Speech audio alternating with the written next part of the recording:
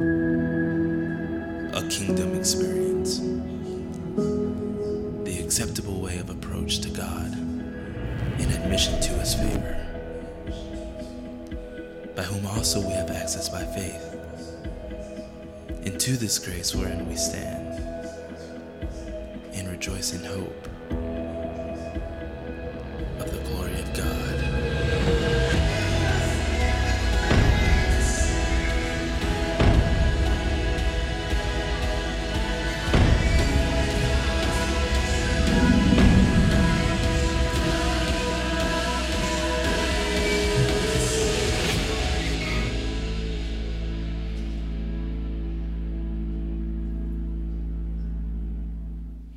Well, amen. Wow, what a service already.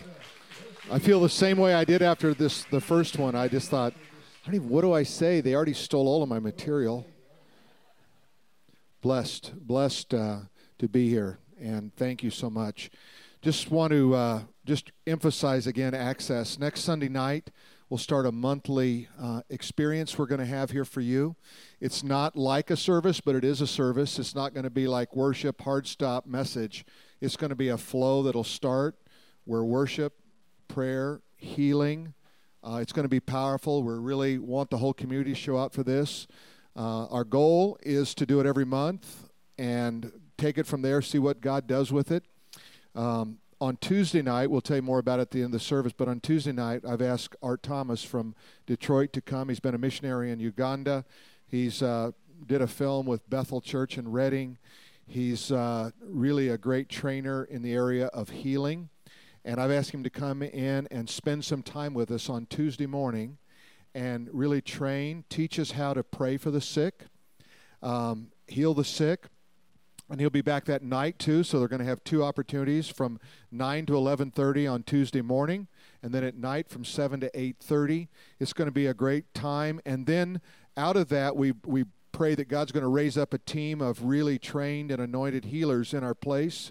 He'll be back with us on the 24th for our access night, and we just really pray that God is going to bring a lot of healing in this body and outside this body for the glory of God. Amen. So God, don't ever discount what's happening. Don't ever think, well, I don't know if that's for me. No, it's for you. You just have to go, well, I'm busy. We're all busy. But there's some things that are priority. There are just some things you go, that's so significant. What if God spoke to you? What if God touched you? What if God opened up or revealed something to you that allowed you one day to pray for a family member or a friend, and it brought healing in their life? Would not that sacrifice of a couple hours be worth it all? I want you to look at things differently. Amen? You know, I came across this quote from Ted Dobson, and I want to read it to you because it's so powerful. As we think about where we are and who we are, I want you to think your relationship with the Father on three potentially different levels, okay? And those levels really start, the kind of the core of it all is that of a son. And then we go to friendship. And then servant. And the goal is to move inward into sonship. Dobson said this: men today excluded themselves from the most important issues of life. Often, they are not active members of their own families, unable to have effective relationships. This brokenness can be traced to the fact that boys lack sufficient contact with their fathers to generate a healthy masculine self-image. There is a tear in the masculine soul, a gaping hole or a wound that leads to profound insecurity. Society has torn the soul of the male, and into this tear, demons have fled, demons of insecurity, of selfishness, and of despair. Consequently, men do not know who they are as men. Rather, they define themselves by what they do, who they know, or what they own. We have a confusion of gender in our world today, not because of some biological reason. We have it in our world today because there is an effort on the part of the enemy to destroy the concept of a father. If you can eliminate a father and you can eliminate roles in society, you disengage the heavenly Father with his earthly children. And by so doing, you separate people from true reality and what it means to be loved by a father. If we restore that from a biblical perspective, it can bring healing to your life in fresh ways that you never imagined. This chart that I put together illustrates these three different positions that we have as children. And I want to just walk through these with you, but in the first you see relationship, then understanding and obligation. If you see yourself as a servant or a slave to the Father, then your understanding is power. God is all powerful. I don't do what's right, then God punishes me. And my obligation is simply to obey. So everything I do is out of obligation to obey him.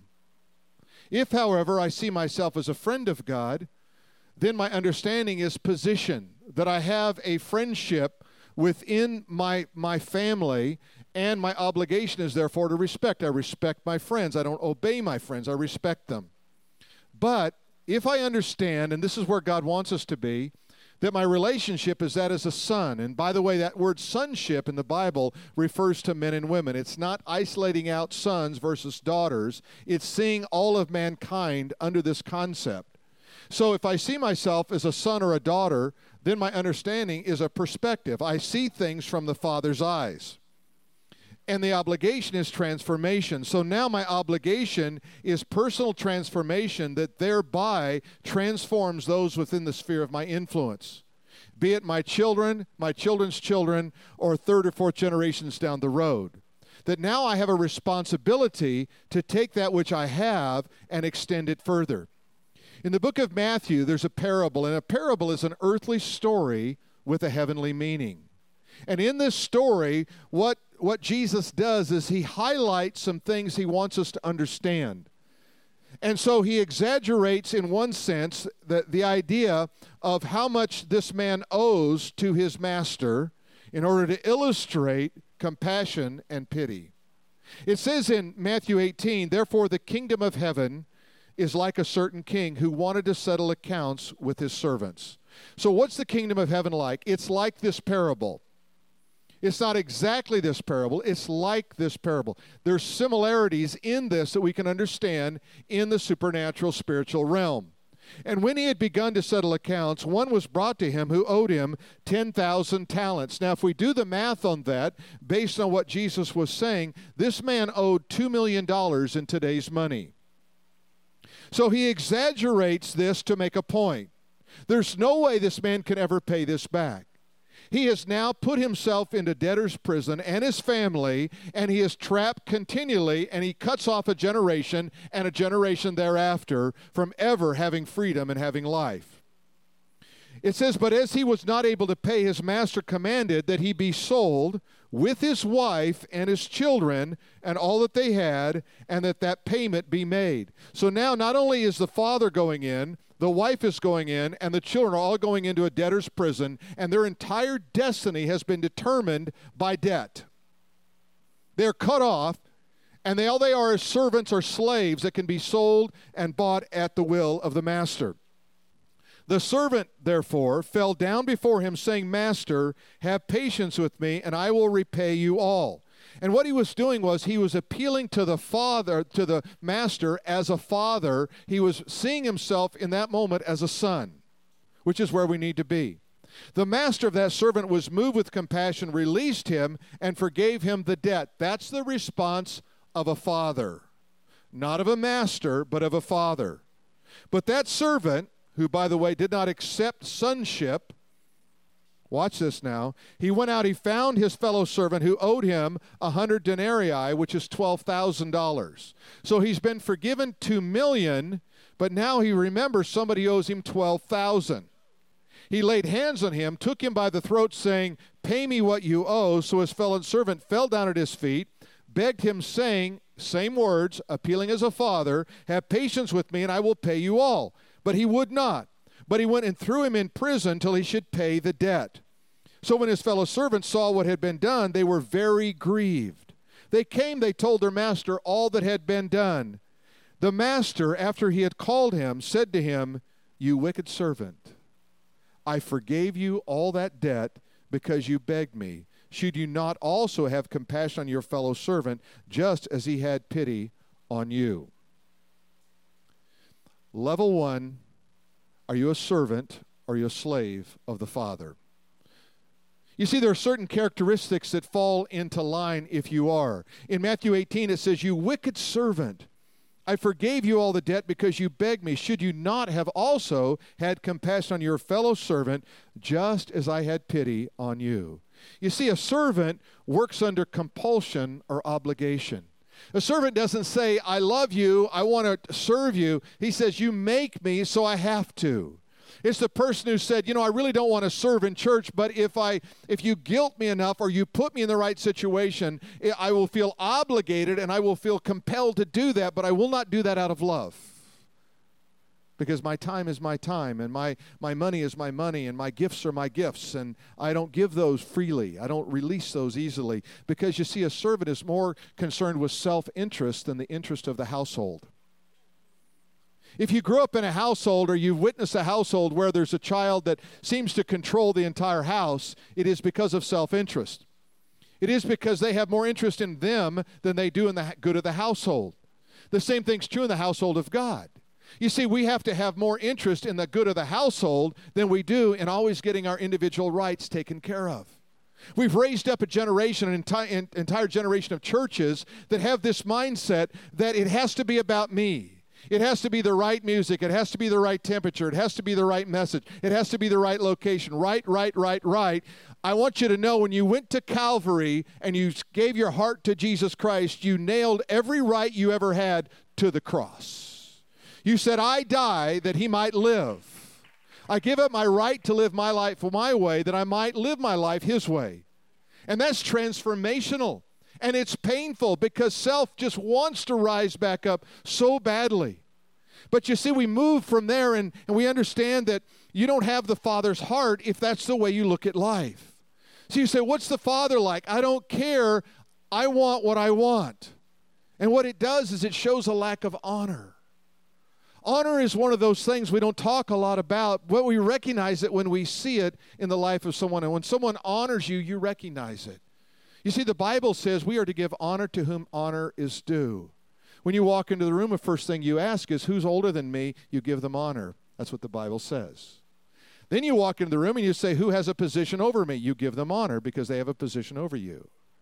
You look in your position in the family, "Who's above me in my family?" You give them honor because honor is due.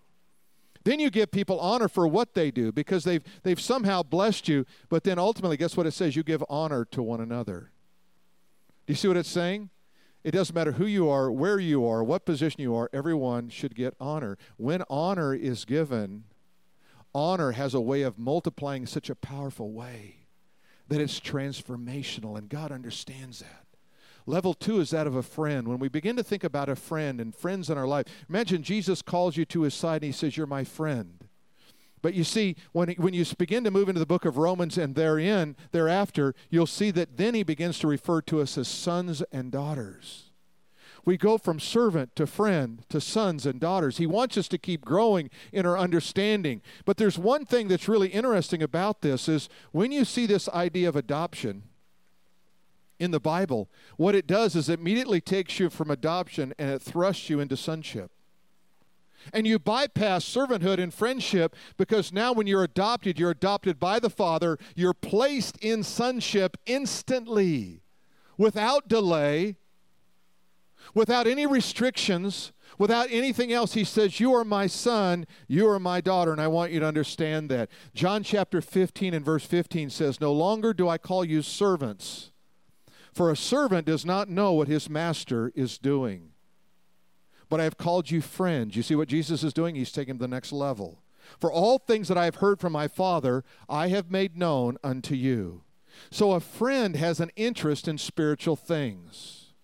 When you're a friend of God, you go, "I'm interested in what the Father is saying. I want to understand what God is up to. I don't want to be force-fed. I want to feed myself in this situation. But a friend also has a knowledge of the Master's activity.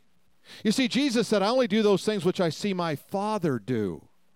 So what he's doing, he's observing, he's being mentored. He's saying, I see the Father doing this, I can do this. Some of the great lessons of life are learned when you're not teaching. I remember one time I said to my dad, Dad, I need an allowance. All the other kids at school have an allowance. You get no allowance. You go get a job. A job? I'd rather have an allowance. There is no allowance. You know, we make up things for kids to do so we can give them some money. Because you know they're not going to carry through, right? Feed the dog. The dog's going hungry. The parents got to feed the dog. It's what happens, amen? So I get a paper route. So I said, Dad, okay. I said, what am I going to do? He said, get a paper route. I said, okay, paper route. That sounds like a good idea. Applied, got a job for a paper route. I said, Dad, I need a new bike. My bike's like a little 10-speed, got little skinny tires. He said, it'll work. Okay, so I get the 10-speed, and he says, just pump up the tires with more air. Now remember, this is how I'm being taught. Okay? Well, now, I grew up in Denver, so it snows in Denver. Have you ever imagined a paper route with a bicycle with skinny tires, front-loaded, right, with papers, and I'm delivering papers? And there more than one time would I flip over the handlebars, and when I'd get over the handlebars, I still got scars on my knuckles from it. When I get off I go, my daddy doesn't understand. And then there was that person that always complained the paper didn't get close enough to the front door, right? And they'd come out and they'd yell at you. You know, I'm like 13 years old. They're yelling at me. I don't know. I'm just trying to get my paper route done. I don't really care. Can you walk another 12 feet? Is what I wanted to say. But my dad would say, just give them honor. The people that gave the most trouble to me were the people, when I honored them, they gave me the tips. Here's an extra $5. Thanks for getting my paper closer. You see, honor will always reproduce honor in somebody else. You say, well, what if it doesn't? Then you do it anyway because it's a principle of duty. You don't do it because it feels good. You don't do it because you want to. You do it because it's the right thing to do. When you operate from a sense of rightness, it will produce in you an everlasting tree of life. You see, in this level, you not only know what the Father's up to, but you receive truth. When the Father begins to speak, it comes into you. It doesn't bounce off of you. You see, truth bounces off the heart of a slave. But truth comes in. That's why you always have to remain teachable in your life. See, that people that aren't teachable can never grow because they always know too much. They can't listen because they're too busy talking. But when you get a teachable spirit, you reveal the heart of a friend. And God says, I'm going to give you more because you are like that. And then there's level 3, and that's the heart of a son. Romans chapter 8 and verse 15. For you did not receive the spirit of bondage, that is slavery, again to fear, but you received the spirit of adoption. There it is. I didn't get from the Father fear or bondage. I got adoption. How I can walk as a son, as a daughter of the living God. Look what else he says. By whom you cry out, Abba, Father. Daddy, Father. I relate to you, Father. I receive from you, Father. You see, so that son is teachable, and he's growing in the likeness of his heavenly Father. In Hebrews chapter 12 and verse 7, it says this, it is for discipline that you have to endure. God is treating you as sons, for what son is there whose father does not discipline? We've come to understand that the word discipline means punishment. It does not mean punishment.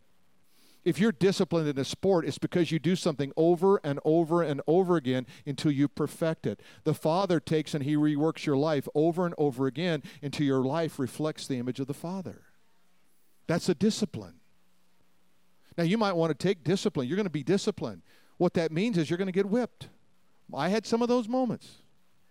I asked my mom one time, I said, Mom, did you have to whip me very often? She said, every day, and you needed more.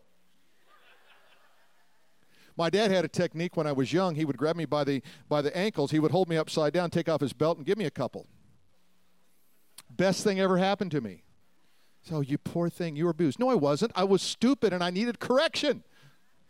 We're raising up a bunch of entitled children, and it's like the tail wagging the dog. Right? Here's the tail. It's stationary. The dog's just going, that's mom and dad, back and forth. I don't know what to do. He just wants to do 9 sports. Well, who are the parents in the household?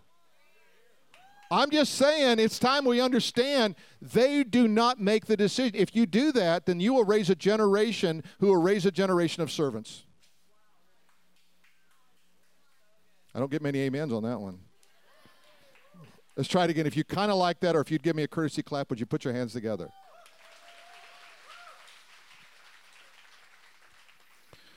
So what does a son do? He serves out of devotion. He just says, you know what? I love my father. And when you do that, God will elevate you to a position beyond your ability. Now, stay with me on this one. Now, I apologize to the media room. You will not be able to keep up with my notes in this next section because I get excited about this. I want you to imagine, do you remember the biblical character Joseph? The coat of many colors. Remember him? He was one of 12. He was the father's favorite. The father comes to him and gives him a coat of many colors, and it angered all the brothers. The reason he got the coat of many colors was because he understood sonship. The father was wealthy. He could afford 12 coats of many colors. He could have given a coat to every one of them. It wasn't that he didn't want to, it was that he couldn't. You see, God wants to put a coat of many colors on you, but for most of you, he cannot because you're still operating out of slavery or servanthood instead of sonship.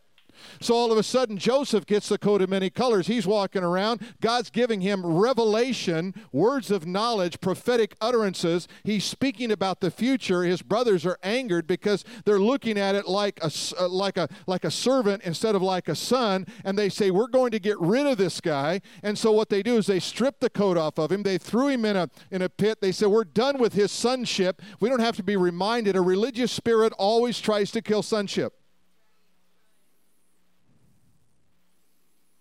They said, you know what, it's not enough for us to just leave him here to die. Let's profit from him. Let's sell him into slavery. So they sell him to some Egyptians, traders. They take him down into Egypt, and there they sell him as a slave. But guess what? Every time Joseph got a setback, it said, and the favor of God was on him. You see, because when you're a son, you can never be outside the favor. You might have a setback, but that doesn't get you outside the favor. So everywhere he goes, he's got favor. He's going into prison, favor. He's being arrested, favor. He's being falsely accused, favor, favor, favor. And if you're Joseph, you're saying, how do you get it? He got it. He got sonship from the beginning, so he never had to operate like a slave. Now he finds himself in Potiphar's house, falsely accused by a woman who doesn't understand sonship because she's married to a man who doesn't understand sonship. So she tries to elude him and bring him into her bedroom, and he refuses and leaves, falsely accused. He goes back into prison, and now there he is in prison again. And while he's in there, he encounters some other prisoners. God begins to open up his spirit, man. He begins to see things that he shouldn't see in terms of understanding. And all of a sudden, the timing is coming, and he is elevated in front of Pharaoh to give an interpretation of a dream. And the minute he gives the interpretation of the dream, watch what Pharaoh does. He makes him number 2 in the kingdom of Egypt. He gives him the place of a son instead of his own son who was acting like a servant. Did you hear what I said? That's so good. If you don't get excited about that, you won't get excited about anything. You were boring on your honeymoon if you don't get excited about that.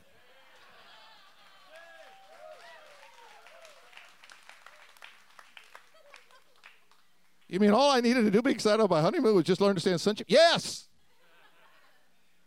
All of a sudden, so he elevates him to that place of sonship, and guess what? Here it comes, so you know it's coming, it's getting good. A bunch of slaves show up who are his brothers, begging as a servant would beg because they still didn't understand sonship. They stand in front of Pharaoh. Pharaoh looks at him. He has to, or Joseph looks at him. He has to go around the back and shed a few tears because he knows these are brothers, and they're asking, please give us some food. We're starving. We're servants. We're slaves. We'll do anything for you. And he says, I am Joseph. I am a son. And because he was a son, he didn't punish his brothers. Are you with me on this? This is so good. He doesn't punish them. He treats them like sons. This is so good. I mean, I could just preach this again. We're going to call an audible and have a third service. No, I'm just kidding.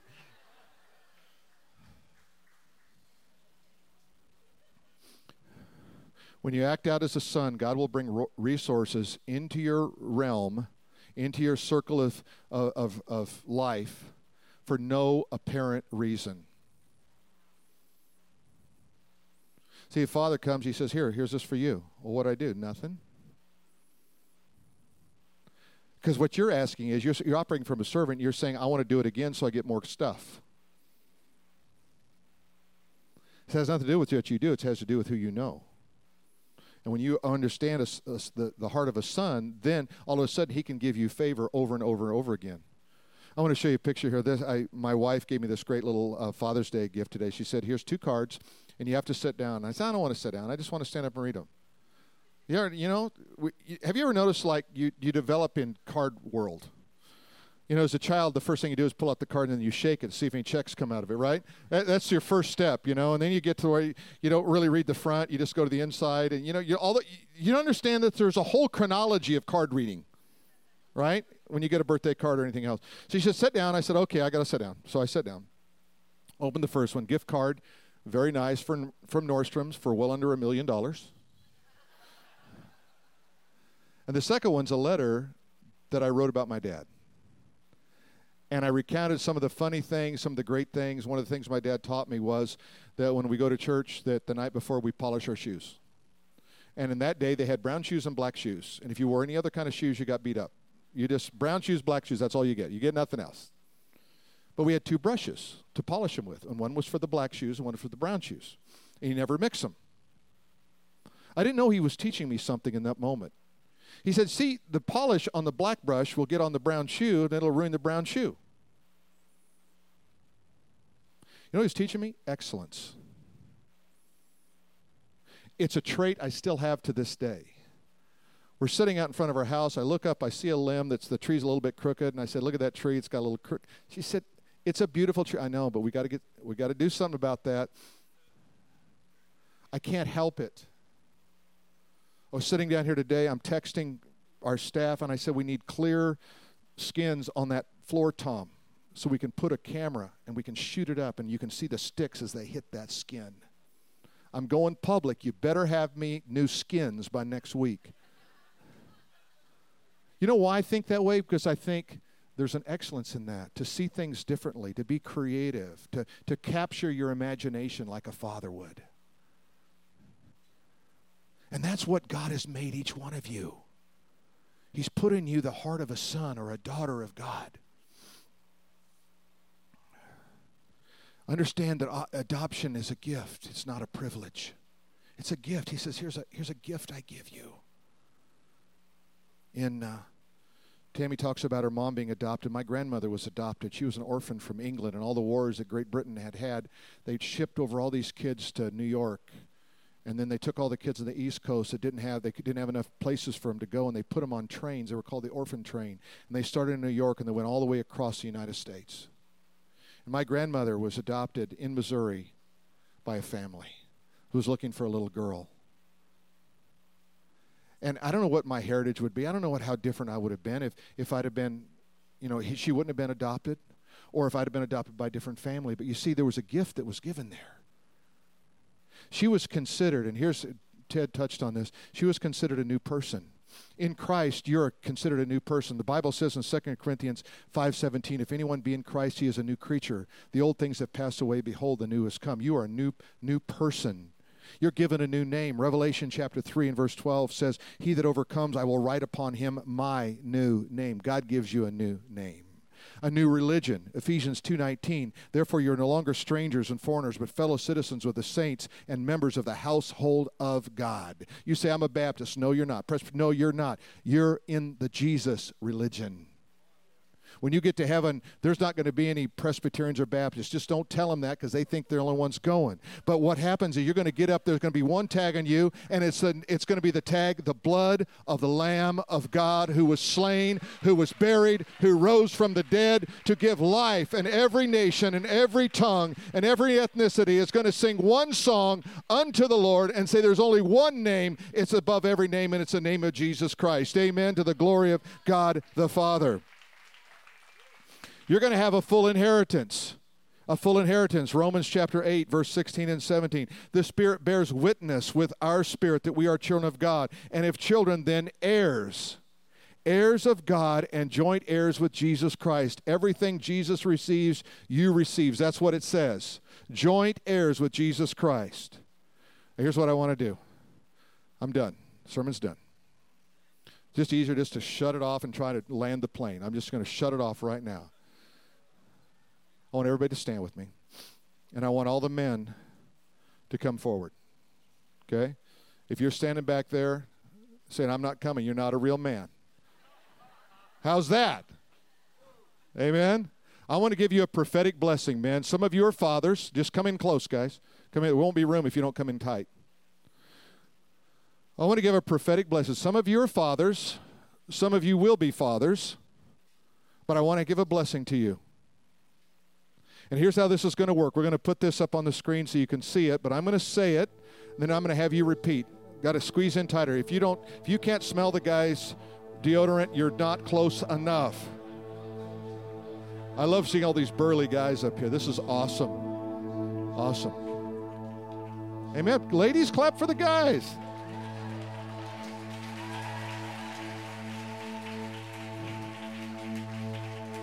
Amen. You got it? We got it? Everybody here? Cool. Any men left back there? If you dip, ladies, if you see a man back there, point him out. Okay, here's what we're going to do. In the name of Jesus. This is your part. You go, in the name of Jesus. I know your wife isn't there. Go, this is when you say something. In the name of Jesus, I break the lies of the enemy. My heritage is secure by the blood of the Lamb. I take my place with the sons and daughters of the Most High God. I receive my inheritance by faith. I am victorious. The enemy has no authority over me. I am aligned for increase, for wisdom, for authority. I receive all that God has for me today and forever. If you receive it, just say, I receive it. Say it again, I receive it. Lord God, I pray right now that a spirit of manhood and fatherhood and sonship fall on all these men. That they disregard from this point on anything that's been encroaching upon them being a man of God. And that they take up the mantle and the authority, the spiritual gift that God has given them to lead and to guide and to be men for God. In Jesus' name, amen. And let's sing Abba Father. Can we just sing this together, men? I want to hear from you. I want to hear some good man voices here.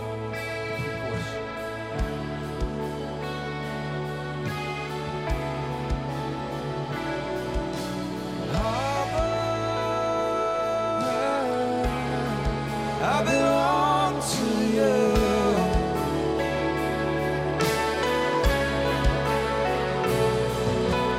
Abba, I belong to you.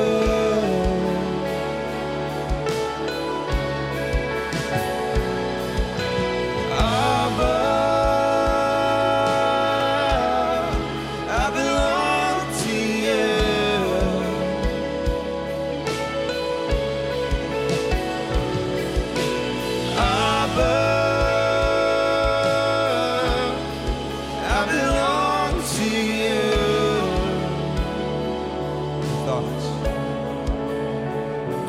Father, I just want to pray again as we go out today that all these men have a great Father's Day.